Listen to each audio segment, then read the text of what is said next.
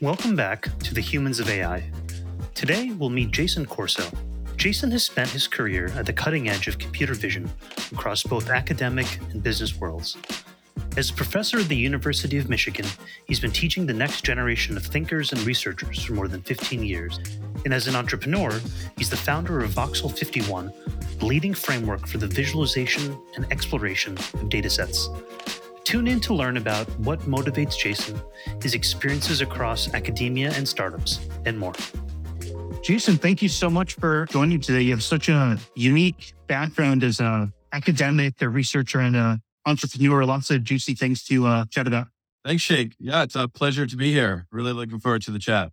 The very first question I have for you, Jason, is, so you've been a professor of computer science for almost 20 years now, and you've had a front row seat into how the discipline has evolved and what trending research topics are. Within the context of the past 2 years, with such a sharp rise in public awareness and discussion of AI, I'm wondering if you've noticed any changes in what types of students are drawn to your classes and the types of research topics that they propose. It's a good point. I mean, everything changes at all times, right? So we're okay with that. But I do agree that the way things have been evolving in recent times has been pretty rapid. I think during COVID, we had some time to take a breather, and it was a difficult time, sure, but everyone was at home needing to work differently. And maybe that gave rise to willingness to take some more risk and do some more experimentation. I find now, when interacting with students in class and even in my own students, there is a keen interest in, this is in the student's voice, how can I do something that will have an impact to bring about change for the better? And I think that was a little bit different than what I was experiencing 15 years ago, where the questions were more like, how can I learn about what's been done and then make a contribution to that thing that's happening? I think there's a greater sense of ownership over what is possible. I don't know. I don't think that's strictly due to AI or the popularity of it. I just think perhaps thinking more broadly, what we experienced collectively during, over the last 5 years, I think the way one understands that one can bring an impact or a positive change, I think is a little bit greater. And AI is there, I think, as a catalyst for that notion. For me, that's exciting, right? Like, I'm a builder. I like to create things. Even during COVID, for example, we had this small jaunt where we would use public webcams to track the amount of pedestrians that were outside, just as a mechanism of the shared experience. And I think now we're seeing something similar with the shared experience with LLMs and GPT, right? Like, everyone's experiencing this rapid change. Some people are a fan of it, some people are less a fan, right? But there's still this change. It's happening. It's present. It's usable. And it's exciting times. Has that changed and more focus on social applications impacted your teaching style and how you design your curriculum? Actually, this fall, so I taught a course called Foundations of Computer Vision this past fall. It was originally created for first-year PhD students who wanted to go on to do future research in computer vision. The popularity of computer vision has just exploded over the last decade even. So now it usually caters to PhD and master students, even some undergrads do come to it. And enrollment in the fall was about 150. And despite lecturing in person like I used to, I would say I changed the course in two really key ways. One was I pre-recorded on average 90 minutes, if not 2 hours of lectures every week. That was the main core material of that week. And I've taught the course 4 or 5 times, so I kind of know the flow of ideas. And that was assigned through a web platform called Perusal, which is social video watching. And you can spatiotemporally add comments and have conversations in it if you're a student or instructor in the class. And then in the class, we had many more interactive sessions, right? Every week they had to read a paper, and we spent 30 minutes discussing it in small groups, and then coming to the center of the front of the room and then actually bringing those discussions together. In the introductory course, you couldn't do that type of thing if you weren't pre-recording, and right. So much more social element to that. But on the impact side, I also was able to invite someone from industry for a 45-minute lecture over Zoom every week, right? Every week we had someone from the outside, and usually the conversations were around, why are you doing what you're doing in your field, right? So there are some startups, some lab folks, some government lab folks as well. And I found it really interesting. Many of the questions from the class were all those why questions, and how do I get involved in this type of work? Or how do you know what you're doing is making a impact in this way or that way? For me, I've taught the class a lot, but that was the most exciting part of the semester for me.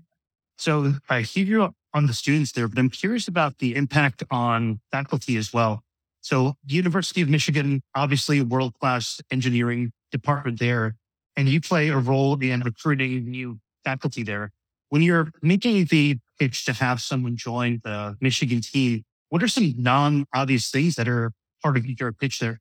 It's a good question. So I'll give it in the context of the recently founded robotics department. So about 10 years ago, a group of faculty came together and formed a robotics institute. That institute created like a master's and PhD program. And it was actually quite fun. I was part of that group, and like it really led to more interactions than I had beforehand with those same faculty. And then over the years, we realized, wait, right, like in order to really achieve the goals we had set out to be like leaders in robotics across the gamut, from learning in computational robotics all the way down to being builders, we needed to do more. And that gave rise to some studies about whether or not it was feasible to form a robotics department, which ultimately came true and it came to be positive. And the department is about 18 months old now. So normally when we are recruiting faculty to the department, we do talk about a sustained and lasting impact to society, right? Like we're not just roboticists that sit in a white tower in a nice new building doing research and writing papers. What we do collectively, together, independently, and so on, has society and the impact to society as part of the goal, actually. It's part of our mission statement that we bring in. Like, case in point, we have created one of the first robotics undergraduate programs, and it's been offered now. We graduated the first 2 bachelor's degrees in robotics at Michigan last year. As part of that undergraduate program, multiple courses are actually offered through this new distributed teaching collaborative that colleagues of mine have been putting forward. That means students from HBCUs can attend virtually courses that are being offered on campus at Michigan. And related other courses are actually offered as GitHub repositories, fully open source. Not only are like lectures recorded and made available, but also like all the materials are there. And you can do it asynchronously as well if you want. I don't have either of those things in my repertoire yet, but I'm just so happy to be around colleagues like that. That's the type of message that usually we use when recruiting, right? Like Michigan is about lasting, sustained societal impact. Michigan is about the people in robotics and like the collaborations in robotics. And I think that, it's not just robotics. It's true for a lot of the other departments that I interact with, at least in engineering in Michigan. But, I imagine it's also true a little bit more broadly too. Going back to your earlier comment, Casey, about the explosion of computer vision over the past 10 years, looking at public awareness from the past year, it seems 2023 was very much dominated by advances in NLP and various applications for LLMs. Looking at this coming year, do you have any predictions as to what some of those inflection points for the world of computer vision might be? It's something I think about a lot. And a lot of people, it's in everyone's top of mind, right? I did make a LinkedIn post about the future of LLMs even in 24. Maybe I'll just mention my thoughts about that quickly, right? So I'm happy. I'm impressed. This is great. What amazing technology. Like I can go and like open up a web browser and type in a natural language and have an interaction, right? I even released my first GPT last week as part of a blog. It was Pace's blog, like how to read an academic paper. Is it called the Corso bot? I call it the Paces bot. The Paces is an acronym for how I recommend reading academic conference papers. My happiness and the excitement about what's happening is tempered, right? Like for me, if I can't run it like locally or like I worry about like security and privacy and so on. So I take that progress with a very cautious optimism is the way I usually say it. I think actually biggest impact LLMs are going to have in the near future is refactoring or like revolutionizing the way information is discovered. I just think that's like the ability to quickly search through a large repository of information, whether or not it's like my emails or the web, whatever. I think that is to me the most exciting thing. So let's map that to vision and imaging. So I think a lot of people are expecting now that Apple is in this like AR mixed reality world and so on, that like there will be this revolutionary impact for mixed reality. But when I was a grad student, I actually wrote 2 dissertation proposals. The first one was a intelligent assistant to help you with mixed reality, with like video see-through augmented reality, like navigate through environments that you didn't know about, but it did. Ultimately, I did a little bit more broad dissertation on like techniques for human-computer interaction through computer vision. I think the visual world is so complex that like in certain domains, like autonomous driving, where like what you see as you're driving is fairly standard and fairly regular, that one could anticipate building some sort of a pre-trained or what are called now foundational models in that domain that could be generally useful. I don't know if we'll see that type of general capability that you see with language as soon. For typical offices, typical maybe hospital scenarios and so on, maybe we'll see movement in that direction. Like certainly there's excitement in that direction and people will be trying it. But I don't know if the types of abilities that humans have to reason visually will be present in the next generation of foundational computer vision models. Like, for example, I can say a few words and make you envision a reality that doesn't exist. Like on the way to the office this morning, I saw a pink elephant refueling its car at a gas station. You can see that, right? Like it's there in your mind's eye. And probably with like Dolly or some other diffusion model or whatever, we can generate images that look like that. But those images are not necessarily tied to the physical world, right? Like Dali doesn't know that that is a very silly and impossible thing to happen. Mm-hmm. What I'm personally excited about and what my research group is working on is the like physically grounded computer vision scenarios where not only are you learning how the visual world looks, but you're also learning how interaction and goal solving and other things like that in the visual world are actually happening. This is partly why I'm in the robotics department at Michigan rather than just like EE or computer science, even though my degree itself is in computer science. I think like the notion of physically groundedness is what really has the most potential to take the greatest leaps in the next few years, but realistic physical groundedness. Tell me more about, but when you're saying physical groundedness, is that a conceptual term or is that a technical one? I'm thinking pretty technically, like when I'm training, like a project that we have right now, for example, is an intelligent assistant that sits in a like HoloLens 2 or maybe even like the Apple Vision Pro, I think they're calling it, or like other third-party solutions. Like we have a Roku Air Pro, which is basically like not much more than a pair of glasses and bidirectional audio video. And the whole idea is if I'm repairing a bicycle tire or I'm making a certain dish in my kitchen, as I'm doing that work, this intelligent agent is watching me, watching what I'm doing. And it's like a friend. It's like a helper. I'm talking to it and it's pointing me out in my visual field. It's telling me, well, you're supposed to put a half a cup of rice, but you put 2/3 of a cup. That's going to change the recipe. Take out some of the rice. So in order for the system to, in our view or whatever, like to truly sort of learn about the meanings of words or concepts or actions like object detection or action recognition or semantic segmentation, our position is that those learnings are tied to either its own experiences through robots, robotic manipulation or locomotion in the real world, or through a human agent, like in this mixed reality application I'm telling you about, some hypotheses. We will need less actual labeled training data if it's physically grounded because the goals are more well-defined, but its experiences have a richer sort of like domain over which you're learning rather than just learning over pixels, for example. Mm-hmm. Or in that physical groundedness, especially in a robotic scenario, the system can propose its own plans or goals or expectations about what happens and then execute efforts or actions in the environment and then observe what happens and then refine its plans, right? So this notion of, which is, in my view, what humans do, even as adults, when we're learning about new things or whatever, right? Like sort of predict what's going to happen if I do this. Like when you're driving, you're on like a curve. If you don't turn the wheel, you know what's going to happen. That comes from having turned the wheel in the past, having not turned the wheel in the past, right? So like that sort of physical groundedness is a training signal, a guidance signal that will forego the need for explicit training data that are annotated by humans and instead be replaced by the predictions of what will happen and then the observations of what actually did happen, at least in safe settings. In making those predictive systems, then, what are some of the training inputs into that? It seems like a fairly laborious training data set to create. I imagine thousands of students making bowls of rice. I guess it's hard to say, right? So I think the world of reinforcement learning has a lot to say about this type of mindset, except that rather than the like reward functions being set by hand, the reward functions are being induced by experience in the system. So in my view, the goal is to need, in fact, no grad students or undergrads or other students to get the training, the so-called training data. But the real problem lies around how do you learn and extrapolate behaviors from my experiences in the physical world, I plan, predict, act, and so on. And then how do I observe what happens?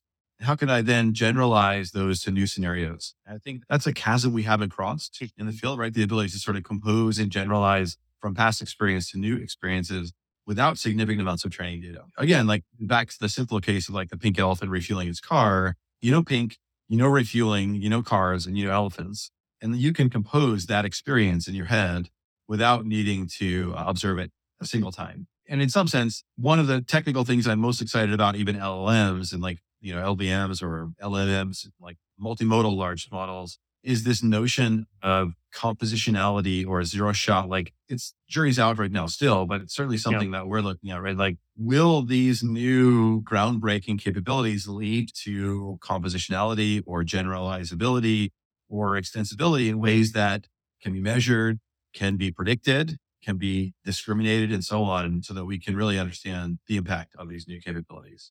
That's very holy grail right there. And it's interesting you bring up the pink elephant example. There's actually a pink elephant in Seattle that's a car wash and gas station. So it's very grounded in reality. No way.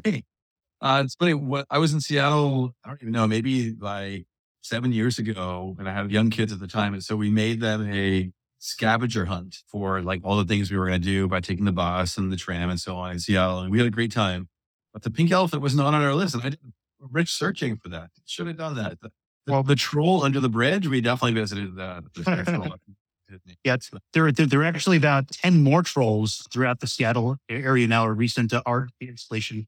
So if your teenagers ever want another scavenger hunt here. Cool. Well, shifting gears a bit, in addition to your academic work, you're also an entrepreneur. You founded Voxel 51 about 7 years ago at this point. What inspired the initial company formation?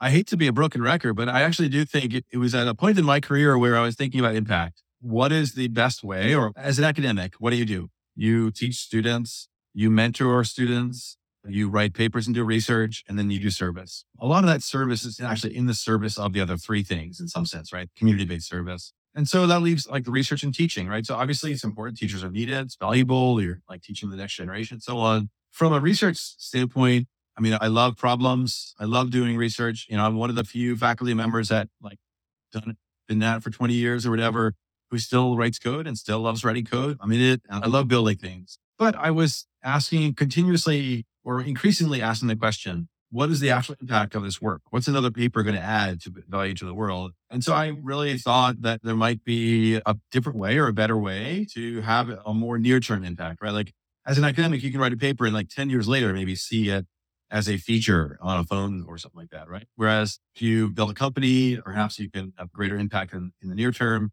As I recently wrote about on a blog that I started, it was a lot harder than I expected to have that impact, right? Like you don't really understand the problems. It was co-founded by myself and another technical person, Brian Moore. And both of us love to build things and wanted to have the impact, but really to understand the notion of product market fit, or how to set up a go-to-market strategy, or even like recruiting people in a business setting. So it's been a journey. I've learned new things on a daily or weekly basis since we started. I think really like the notion of like, I think I can do this. I always love to build things. And I think that we're really driven to have like that lasting impact. I mean, that was definitely the largest part. We may have been a little bit too early, but like the notion that computer vision is going to see an increase in popularity and capability, right? This was like 5 years after the deep learning shift in 2012. So I think that gave us the confidence to try to do it at that time. We ultimately got started out as almost like a one-off pilot, like discovery type project or consulting type business. And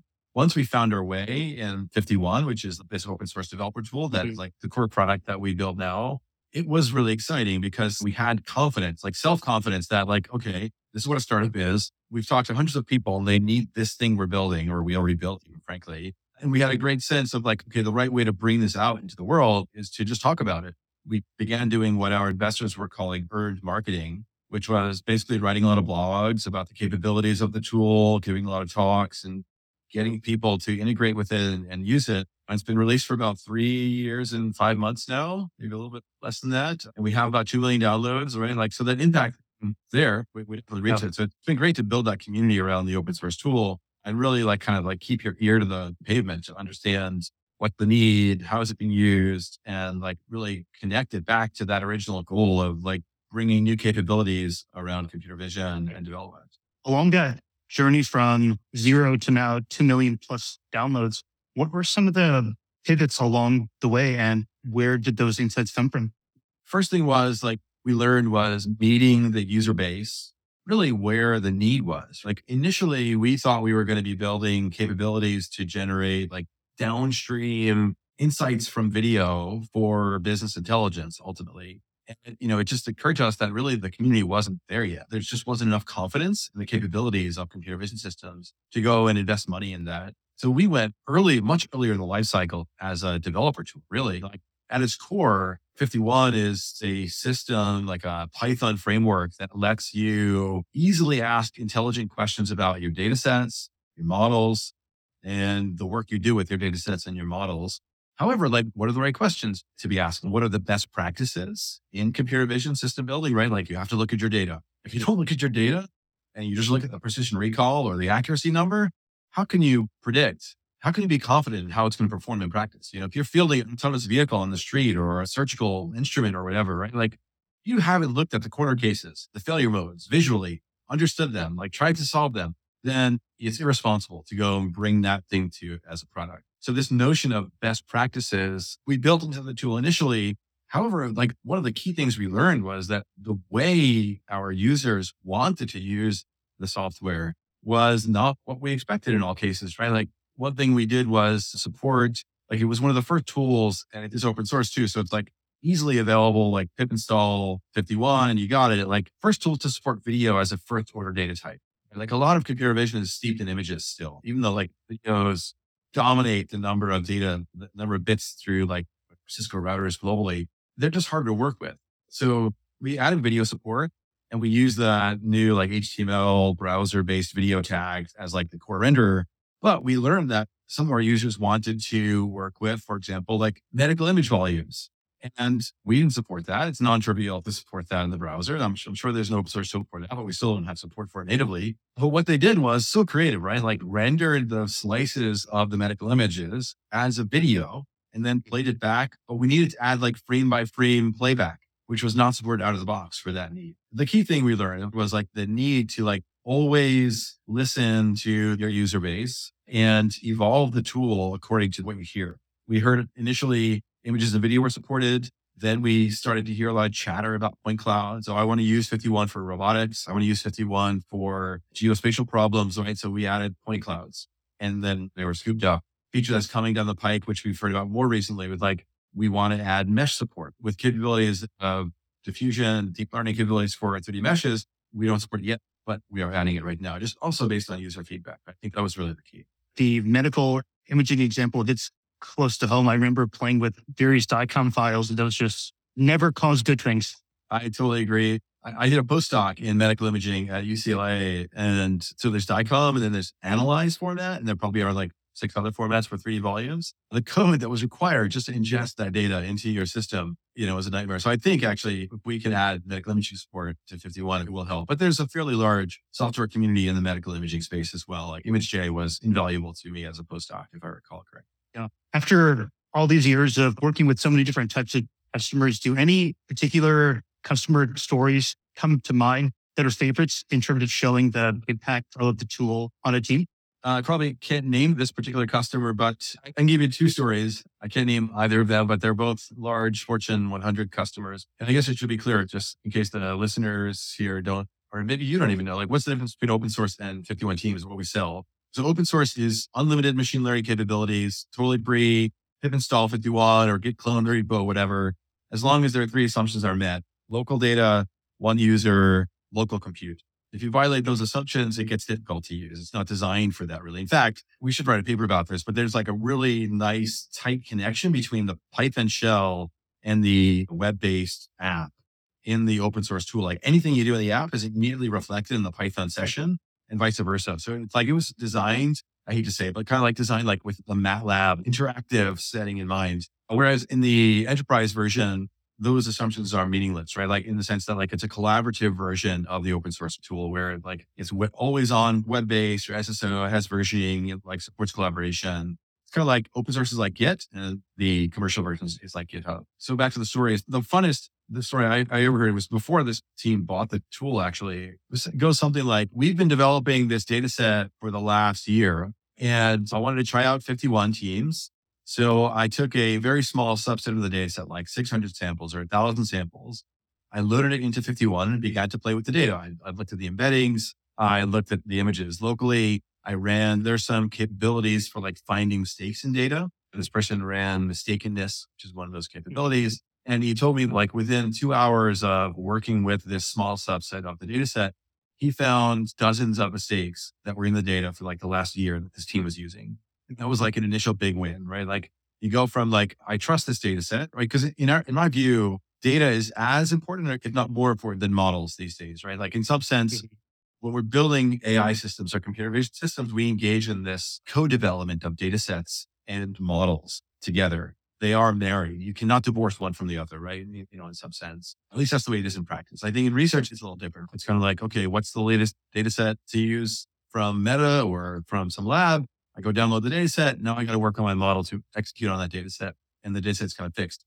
Practice, that could not be farthest from the truth. And that's one of the biggest things I learned in the last 5 years working with 51 and these users. But anyway, like this notion that he had this data set that his team trusted, and then within just a little bit of time, visualizing it, being able to like lasso on embeddings or query for certain model performances on subset of the data to find the mistakes, like it was really fun to hear. And that was already the big win. Like this person had a big win pretty quickly. Another team, less of a story, just like a accolade, is that one team stopped work for weeks, like 3 weeks, to like speed up acquisition of the tool so that they could not waste their own time building a tool in-house and just use 51. That was a pretty cool thing to hear, actually. One interesting term you brought up there, Jason, is the user's ability to trust data set.